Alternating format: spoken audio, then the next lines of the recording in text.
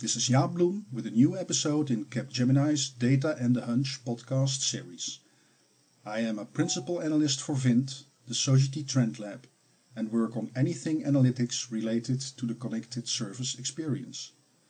My Twitter handle is @BLO2M, BLO numeric 2M, so if you like, feel free to follow me. A transcript of this podcast is available. Here we go with part 1 of Let Supercharged Machine Intelligence Grow Your Company Culture of Big Data Analytics. At the end of 2014, Forbes Business Magazine brought this intriguing statement in black and white. Deep learning and machine intelligence will eat the world.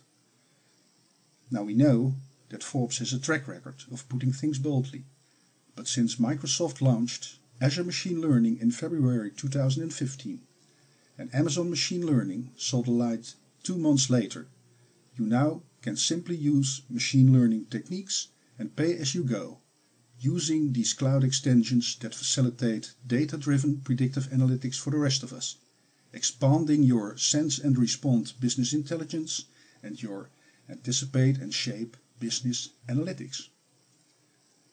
Microsoft and Amazon are further democratizing a remarkable trend, which among others Google Prediction API and BigML's Machine Learning for Everyone had been pioneering already.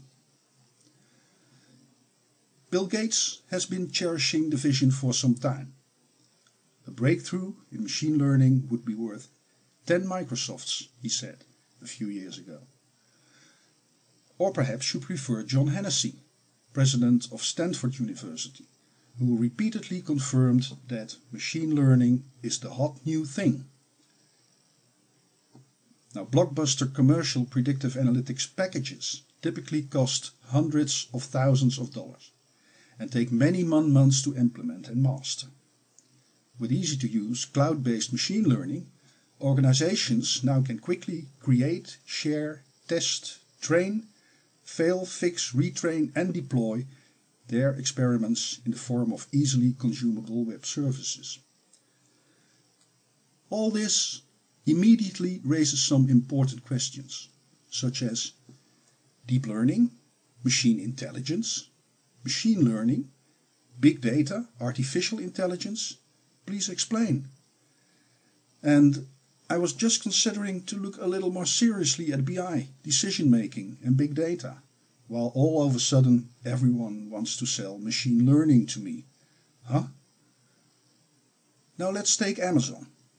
The company advises you to just experiment a year long with their new machine learning product for free.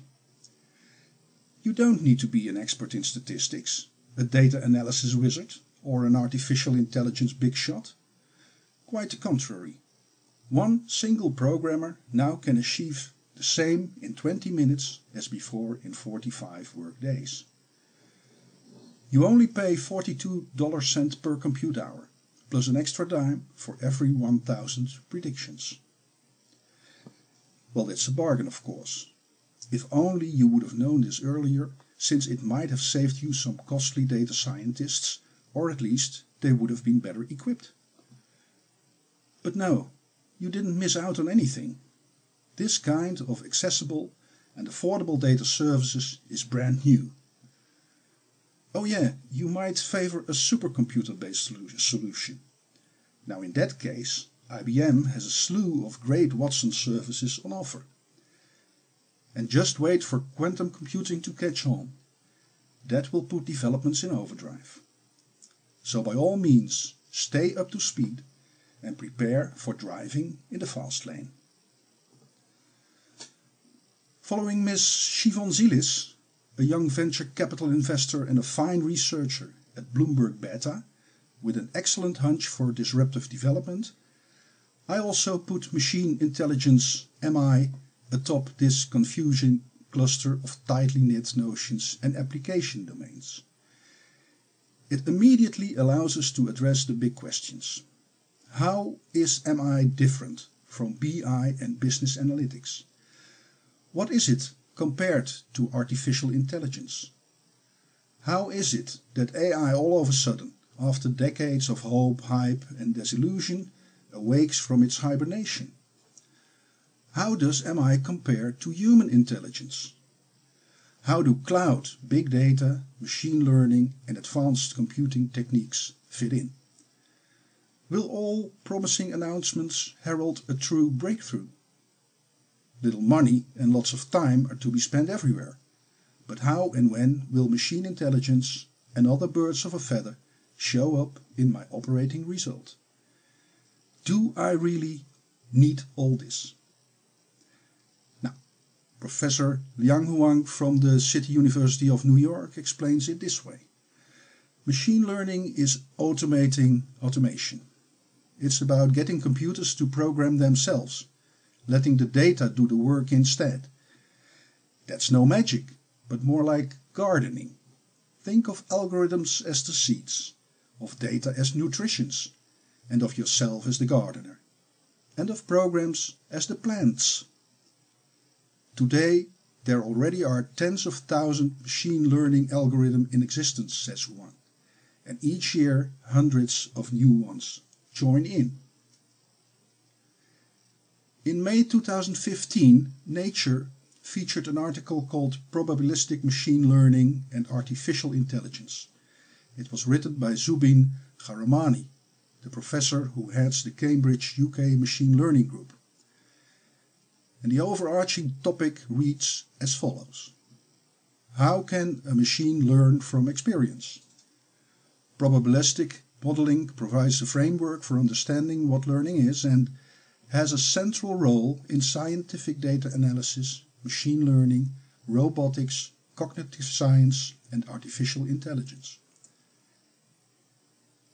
This serves to show that apparently and without exaggeration we are allowed to easily also include scientific data analysis, robotics and cognitive science. Now how tangible and ambitious machine intelligence with all its flavors and effects already is today can be derived from this overview of objectives, products, markets and players by Ms. Shivon Zilis. It's on her website www.shivonzilis.com and that is SHIVONZILIS.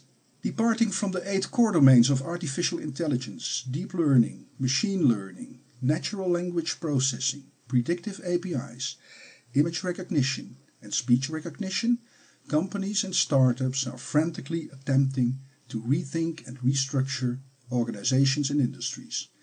And of course how to radically improve the manifold relationship and interaction between humans and machines vice versa. Of course, taxonomies without disputable choices and arbitrary overlap are few, if not impossible, and in the context of ML and AI they are common practice and plentiful.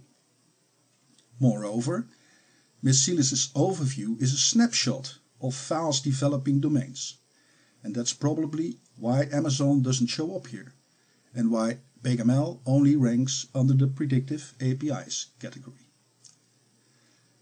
Now Palantir is featured though, and rightly so. In July 2015 the company managed to enter the top 5 of the Wall Street Journal's $1 billion startup club, where it now is number 4 with Star, accompanies Uber, Xiaomi, Airbnb and Snapchat. After a capital injection of $450 million, Palantir today is valued at $20 billion US. Who still doubts that there is money to be made with big data predictions? Change your motto into no more secrets with big data analytics, I'd suggest. From 2004 on, Palantir grew up as a CIA startup. The company now is big business, serving giants in many economy-defining industries, and probably a lot of others we're not supposed to know. Now Shivon Zilis takes the semantic bull by the horns and explains MI is a unifying term for what others call machine learning and artificial intelligence. When I called it AI, artificial intelligence, too many people were distracted by whether certain companies were true AI and when I called it ML, machine learning, many thought I wasn't doing justice to the more AI-esque, like the various flavors of deep learning. People have immediately grasped machine intelligence, so here we are. Am I? Period. And why not? Since the famous AI startup Numenta also talks of a new era of machine intelligence. We're talking extremely fundamental stuff here, as well as a broad range of practicalities. That much is clear. From a respected scientific magazine like Nature to $42 per compute hour, plus an extra 10 for 1,000 predictions. It's quite a striking difference, I would say. Now, thanks for listening to part 1 of Let Supercharged Machine Intelligence Grow Your Company Culture of Big Data Analytics. My Twitter handle is @BLO2M. BLO numeric 2M. So if you like, feel free to follow me.